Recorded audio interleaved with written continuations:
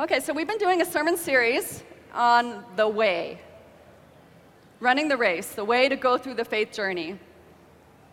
And I am in the fourth part of this circle, so I think it's going to come up in a minute. But so a month ago, Jordan did a sermon on seeking, and that was all about you have this moment where there's got to be more to life than this. Or you're in the faith journey and you're like, you have these aha moments like something is not quite right. And it kind of sends us into a seeking posture of we want to discover. And then the next week we looked at decide. And the essential skill of believing is deciding. And deciding literally means to cut away. So there's this tone of it of like we cut away things so we can make room for new things to come. And deciding is belief that's going into action. So the next week was try. We talked about try.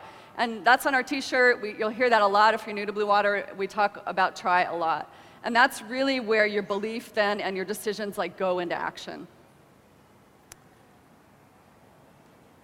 And I get to talk about changing ourselves.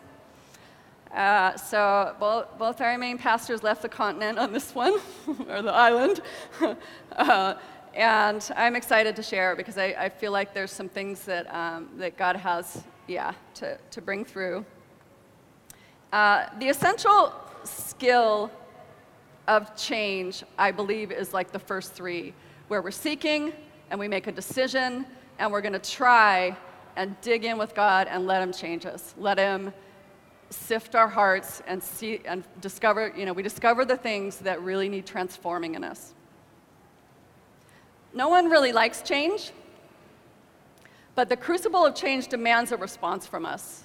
And what I want to challenge us with this morning is that humility, humbleness, and honesty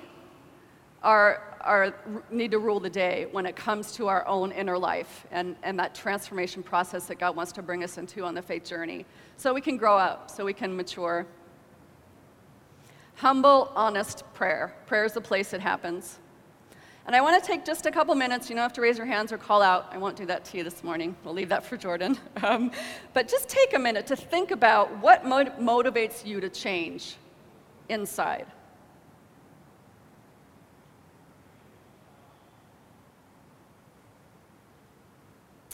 What motivates you to want to change things about yourself?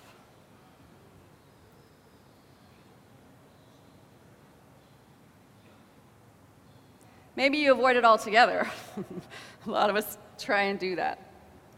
Maybe it's troubled relationships. You're sick of hitting the same things over and over with people. Maybe you don't feel connected to people, and there's something inside that's keeping you from that. Maybe you have a difficult boss. That's a good change agent. Maybe there's traumatic events. Maybe there's things that happened a long time ago or recently that have really taken you under. Well, life guarantees that changes will come. None of us can escape them. And living things grow or they die. There's really not a whole lot in between. So if we're not growing, we can really wither and die. And change it's inherent in the growth process.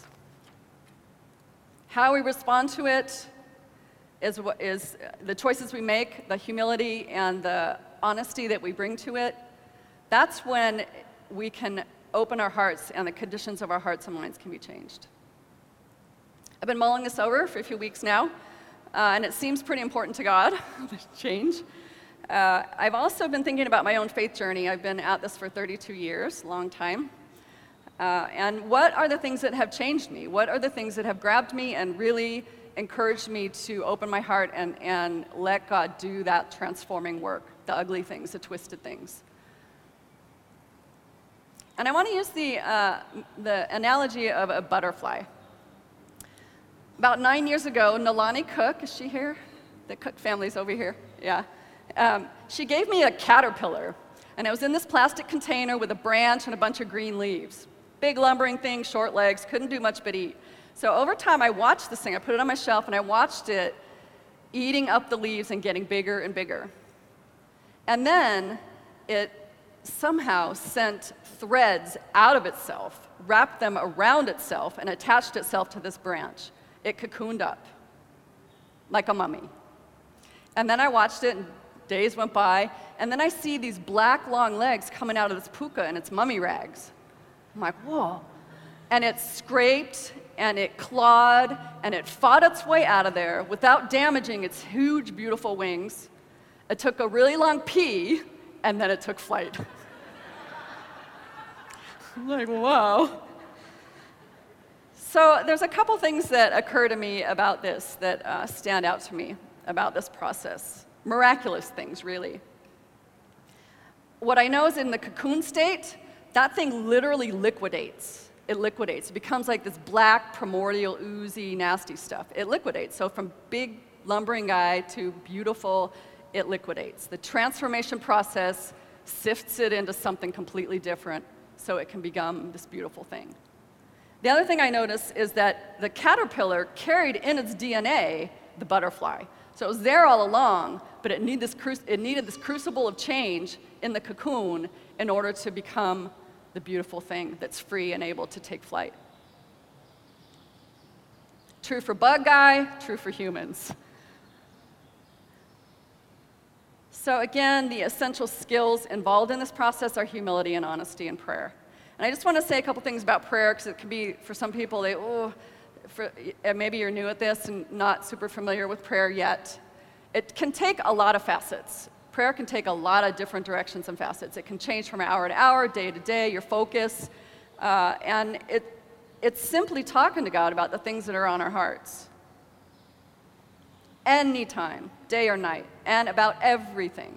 So coming with that posture and digging in with God is where the change happens. So I encourage you this morning to think about the parts of your life. I usually hold a mic. I like that. I don't know what to do with my hands. Sorry, side note. Think about the parts of our lives where we really need to talk to and press into God about our own hearts and the condition of them. And I believe that God is going to pinpoint some things today. He's going to move across, and he's going to pinpoint some things in us. And let's welcome him to do that. I want to share a personal example of I've had 2 major metamorphoses in my life, a lot of small ones in between. I want to share with you the first one. And when I gave myself to Jesus, I knew that it was all or nothing. And that's kind of another story, my path up to that point. But I just knew once I made this decision, it would be all or nothing for me. So I ate. I was hungry. I was this caterpillar, and I just ate everything I could get my hands on to learn about God, to learn about Jesus, to learn about this beautiful thing that was bursting inside of me.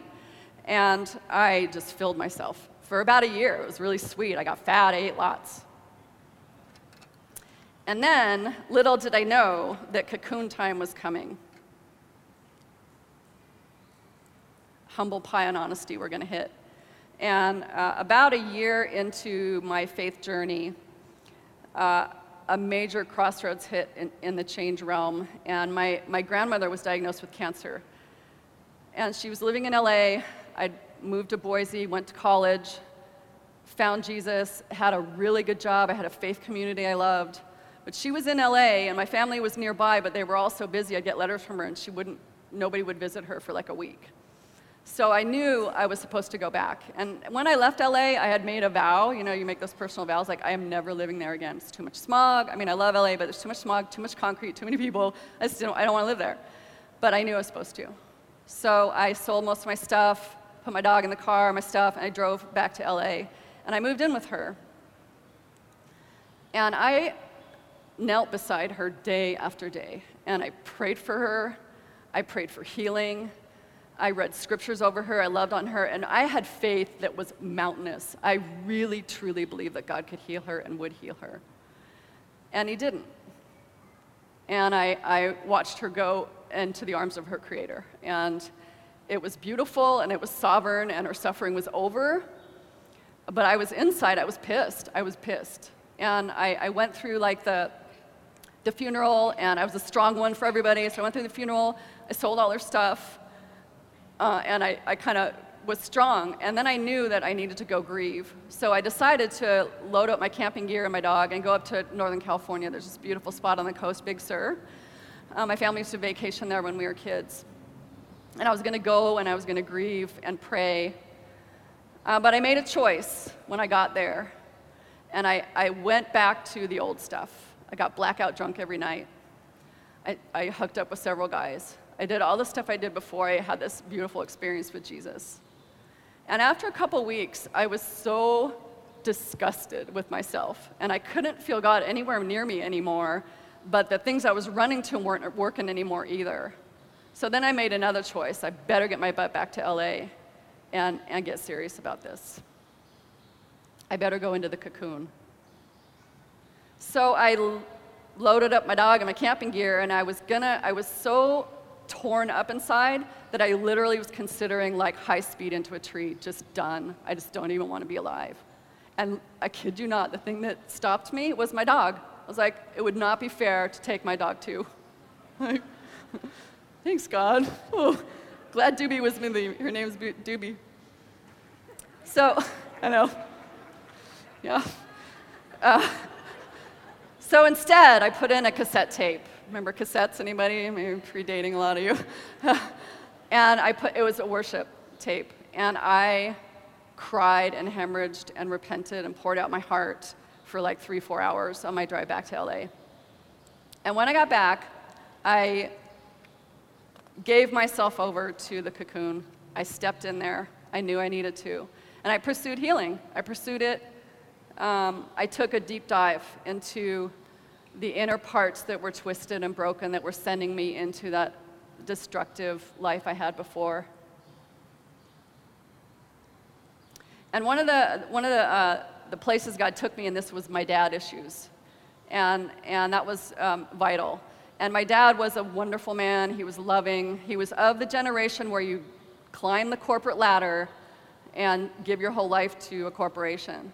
So he started with this little tiny startup, SDS, Systems Data Something, and it became Xerox Corporation. And he moved himself he got up to number 2 guy in that company. And I saw him maybe one night a week. He started Fuji Xerox in Japan. He was traveling all the time. He was never home. And in my teenage years, I needed him. I needed him bad. But he was so successful and he was so wonderful when he was home. I just sort of put him on a pedestal and I thought, he's an amazing guy. In the cocoon, I had to come to terms with some of the things that were messed up in his parenting. And I'm a parent, so I get this. Like, I know I'm probably visiting things on my kid that are going to require his future, needing healing. So my dad came in with his own brokenness into parenting, but I had to take him off the pedestal. And so I dealt with the rejection I felt from him never being around. I dealt with the abandonment that set into my heart. I dealt with the twisted view I had of men and what relationships were supposed to be like. I dealt with all that, and I had to forgive him. And forgiveness was the key to it. That's what transformed my heart. And it set me free, it unloaded some of that with me. And it wasn't like a one-time thing. This was on my knees, and this was digging in, and this was painful time. But I dealt with it. And same with my mom. She was raising 3 bratty teenagers. We were all doing drugs. We were disrespecting her. We were horrible to her. She was kind of on her own journey, too. She was hardly around.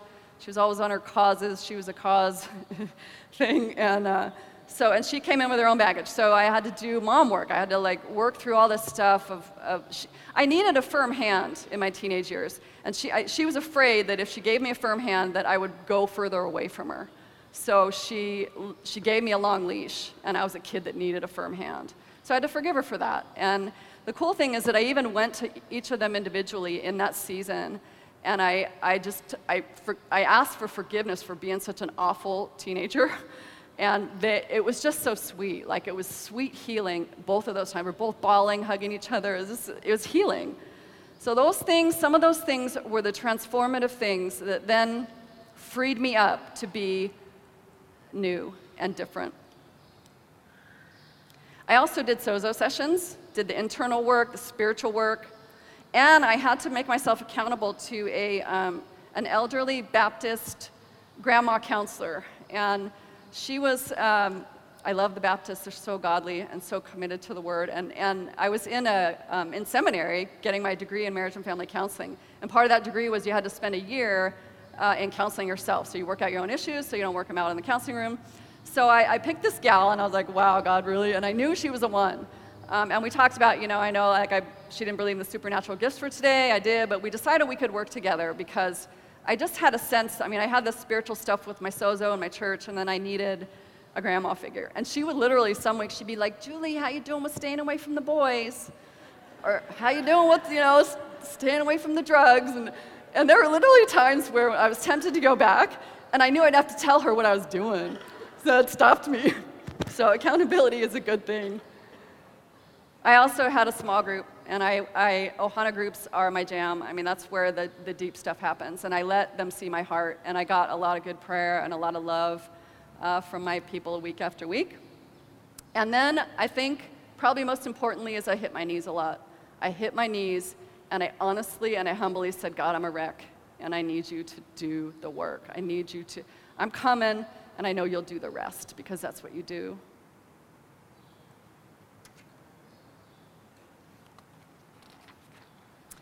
So I want to move into our scripture. And just a little bit of intro. So I'm going to be in the book of Ephesians today. And Paul was the first church planter in history, pretty much. Jesus had left. He'd gone to heaven. Paul was the guy who he spent a number of years traveling around Asia Minor and sharing about the way, sharing about Jesus had come. And multitudes would come to him, and then he'd spend a year or two, he'd get to know those people, he'd share, about, and he would recognize the leaders and install them, and then he'd go on and do it again. So he did that in Ephesus, Galatia, Colossians. A lot of the books of the New Testament are cities where Paul had planted churches, went on to the next one, and then he heard how it was going, and he'd write letters back and say, hey, something's amiss here. So the Ephesians had gotten themselves into a little bit of trouble, and Paul's addressing that in this letter. And it's really, he's addressing a paradigm shift that's required in the faith journey. He's addressing a paradigm shift that's required in the faith journey, where we really need to deal with these things in order for maturity to grow up, to become adults, and not need our diapers changed anymore. Bug to butterfly, yeah, that's what we're after. So we're going to talk about the cocoon, and this is a cocoon scripture. Now this I affirm and insist on in the Lord. You must no longer live as the Gentiles live, in the futility of their minds. They are darkened in their understanding, alienated from the life of God because of their ignorance and hardness of hearts. Now, these guys were already following Jesus, so they were believers, but this is their condition, so let's keep that in mind. They have lost all sensitivity and have abandoned themselves to licentiousness, greedy to practice every kind of impurity. That is not the way you learned Christ, for surely you have heard about him and were taught in him, as truth is in Jesus. You were taught to put away your former way of life, your old self, corrupt and deluded by its lusts, and to be renewed in the spirit of your minds, and to clothe yourselves with the new self, created according to the likeness of God, in true righteousness and holiness. It's the process of heart change he's talking about here, putting away former ways. Requires a very personal, deep dive, solo journey with God, with great humility and honesty. And some are like, we can't know everything. We can't have it all figured out. We can't control things to obtain our desired outcomes. We can't keep believing we're too broken. We can't keep saying it's just the way I am. We can't keep claiming I don't know how to hear from God. We can't keep blaming others. We can't keep avoiding these things because they'll keep coming up. We can't keep hurting those around us by acting in the old ways. We gotta come to terms with our own inability to do this and to come to the Creator who can change us. It requires that liquidation of the old self, that cocoon. And I have to say that I've known many people that come up to the cocoon state and they get stuck.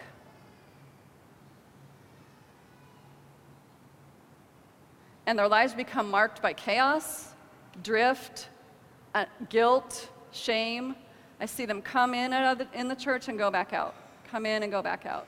Or maybe I've seen people that they get to this crossroads and they're like, there's something wrong with this church, I'm going to another one, and they hope the next one's healthier. I've seen that happen to people. Or they go back altogether. I've seen so many people turn back because they didn't want to go into that cocoon. And I've met so many people that went in, didn't really want to, it sucked and they hated it, but they knew that the other side of it was good, and I've never met one that regretted it. I've never met a person that regretted it, that gave themselves over to this process with God, because there's such goodness at the other side of it. There's such freedom and beauty. I'm making good time. Okay, so I want to pick the scripture apart. I want to go verse by verse. And let me just say again, I'm just going to keep hammering at this because I really feel like this is what God has told me. Like, humility has to rule the day for us. Humility has to rule the day in our hearts. Changes will hit and they'll show how we're doing with the humility. It's kind of like it can be a thermometer. Like, you hit something and you're like, you react really ugly. Oh, okay, there's a good indicator. Or you hit something in a relationship with your loved one, your friend, your partner, your spouse, and you're like, I keep hitting this. What is this? What's wrong with them? But it's really you, and there's something there that needs to be. So the humility that's required to look at ourselves honestly is essential. So verse 18 of chapter 4. They're darkened in their understanding, alienated from life and God because of their ignorance and hardness of heart. Youch. This is going right to the heart of it. And we see, I think Paul's addressing two parts of us in our inner life, our minds and our hearts. The mind, what does it mean to be darkened in our understanding? I've been mulling that one over. What does that mean that I'm darkened in my understanding? It's clearly in the mind, right? Understanding. And what I land on is that the way I've thought about things prior to knowing Jesus, I need to have my mind filled with truth about me, about who God is, about what life is like. So it's like this exchange. So the time in the scriptures and in prayer is essential. Meditating on and learning what God is like. The Bible is the best way to learn that, and learning the truth. So we need our minds illuminated with truth. In our Ohana group, I love my Ohana group. So they knew I was preaching, so they prayed for me. They're all right there. I love you guys. And on Monday night, they were praying for me, and there's Danny Espiritu, who is a wonderful, lovely young woman who's been coming to my group. She's also an intercessor. And intercession is we do prayer meetings every Sunday morning from 8 to 8:45, and Danny's been coming to that. And it's basically just like quieting down and saying, God, what do you want to do today, and help me bring it in? What do you want to do today, and help me usher it in? So Danny I think she's really, I haven't heard her whole story yet, but I bet you she's been in the cocoon because she's come out of it, and she's a beautiful butterfly. And she sees things, she gets pictures, and they're usually like Marvel or DC comic images, which I love that. So I live with a 17-year-old who's all things DC and Marvel. So she saw a picture of me with a whoop-ass rope. I'm just going to say that once. We didn't know what it was called. And you DC fans probably already know what this is. But she saw this illuminated cord. Actually, she saw it first a couple weeks ago when we were praying for the Blue Water leaders. We were having a meeting, and she saw this cord around it. And then during worship on Monday, she saw this cord around our group. And then she saw this cord going around all the Ohana groups. And then she saw me with Wonder Woman's weapons. I love Wonder Woman. I love that movie. It's the first directed by a woman. Love that. Okay, so here's what she has. She's got the whoop-butt rope. Okay, and I didn't know what it was called. And then she's got a shield. She's taking full force of enemy, and she's right behind it. God showed me that a year ago. My son and I are behind that shield, and I am battling for that guy. I'm battling for that kid. And her sword, yeah, so she's got weapons. She's got game. So I love that she saw me in that. And you want to know, like, normally when I think about doing this, so much stuff happens in the week that, like, I'm going to get on a plane and get out of here because I don't like public speaking. But I walked in such peace this week because I kept thinking, I've got my shield, I've got my rope, it was really good. So thank you, Danny. Thank you, Ohana Group, for covering me. And everybody else who's been praying for me. I know there's been many, and I really appreciate it. I felt it. So the lasso of truth is what this thing's called. I got home from Ohana Group. I told my kid about it, and he's like, Mom, it's the lasso of truth. I'm like, what? I got the lasso of truth in my hand? Okay, that's all right. Here we go. So I feel like that's some of what I'm offering today. Yeah. God wants to reveal truth. Okay, so darkened understanding needs illumination in the mind. And then ignorance. So that's, who wants to be, you're ignorant. But ignorant simply means to not know. To not know. So these folks were not knowing, and they needed to know. There again, that's where scripture comes in, that's where prayer comes in, that's where illumination comes in, so that we know. We need to know things. We need to know things about how things are in this new life. We know how they were before, super familiar with that, but we got to know how things are in the new life. And then the heart. So hardened heart. And I love doing word searches. When I was in seminary, I learned about a concordance. And that's a book that has every word in the Bible in alphabetical order. So if maybe you can't remember where a reference is, if you remember truth, you can go to T's, and it'll have every scripture where truth is referenced in order. And then it has this little number beside it, and in the back of the book is the original languages. So I looked up hardened, and I went to the back, and I looked in the original Greek to see what that is. It's like a treasure hunt. You get a fuller meaning of what the word means. And it means calloused, or petrified, or a stone. So these guys had some stones. They got some petrification going on in their hearts. And I know that we do too. Like all of us do. We have places in our hearts where we've closed off, where there's been pain that is so acute we just box it. Or there's shame at what we've been doing, and if anybody found out, we just die. Put that in a box. Put a no entry sign on it. Maybe there's triggers from things that have happened, trauma in the past. Maybe there's trauma in the past, and you needed it to be boxed up so you could get through it. But it's still there, and it needs to be dealt with. Maybe it's grudges, or maybe we're ignoring our hardness altogether. And the thing is that God wants every bit of our hearts.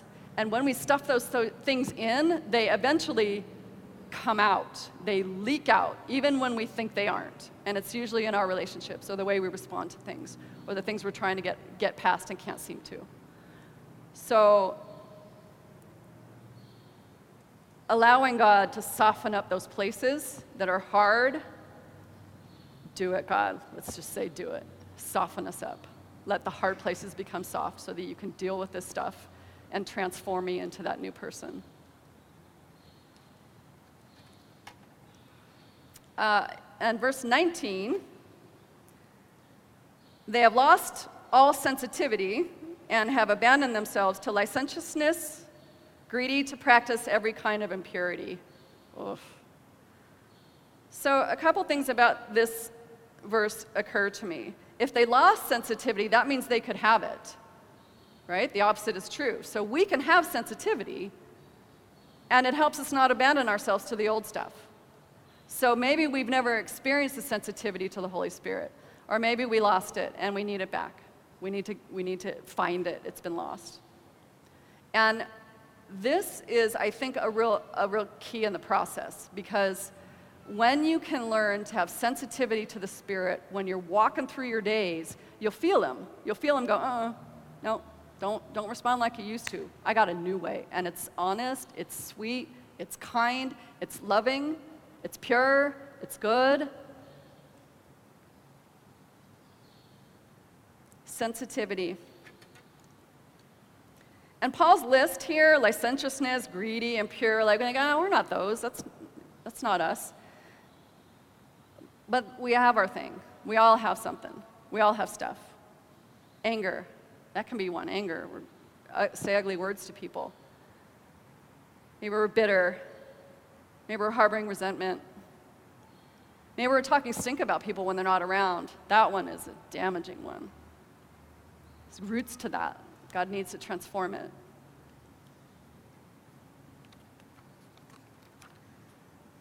And the Holy Spirit delights in doing that. When we ask, he's all over letting us know. He's all over letting us know. That's where the prayer comes in and saying, like, what? Just do it. Let's do it. So you were taught to put away your former way of life. You were already taught this. Your old self, it corrupts and deludes by lusts. And to be renewed in the spirit of your minds. To clothe yourself with this new self, created according to the likeness of God. The likeness of God.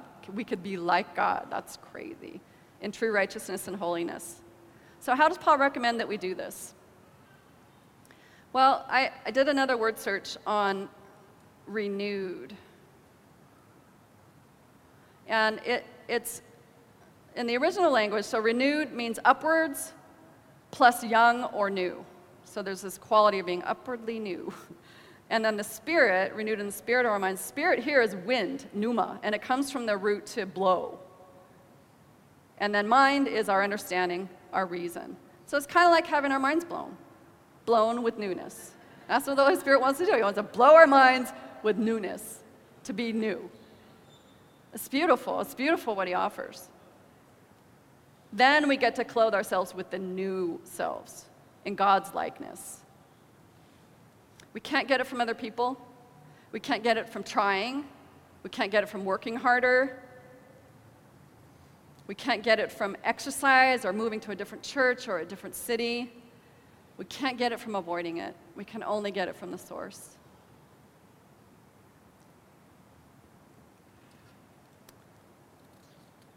At the other side of this is newness of understanding, and here is why it is worth it.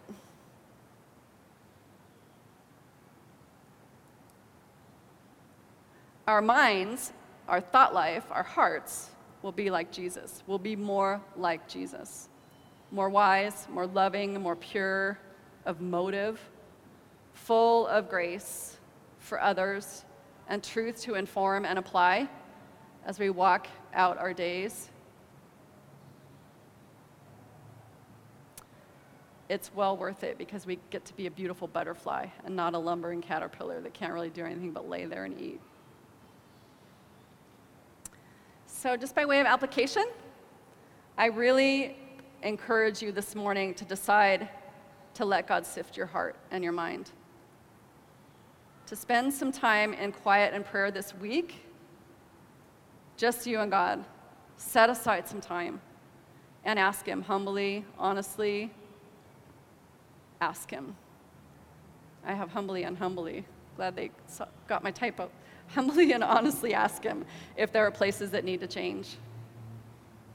Boldly ask him to do it and show you the way through. And when things come to mind, ask him what to do about it. Maybe you need to get a prayer partner in it. Maybe you need to take it to your Ohana group and say, hey, I'm struggling with this. I need you guys. If you're not in an Ohana group, good first step. That's a place to do this stuff, to get loved on through it. Center down, take stock, my friends. Center down and take stock. Strip away the activity and the busyness. Stop running to things that temporarily take care of it. The essential skill of change is honesty, humility, and prayer.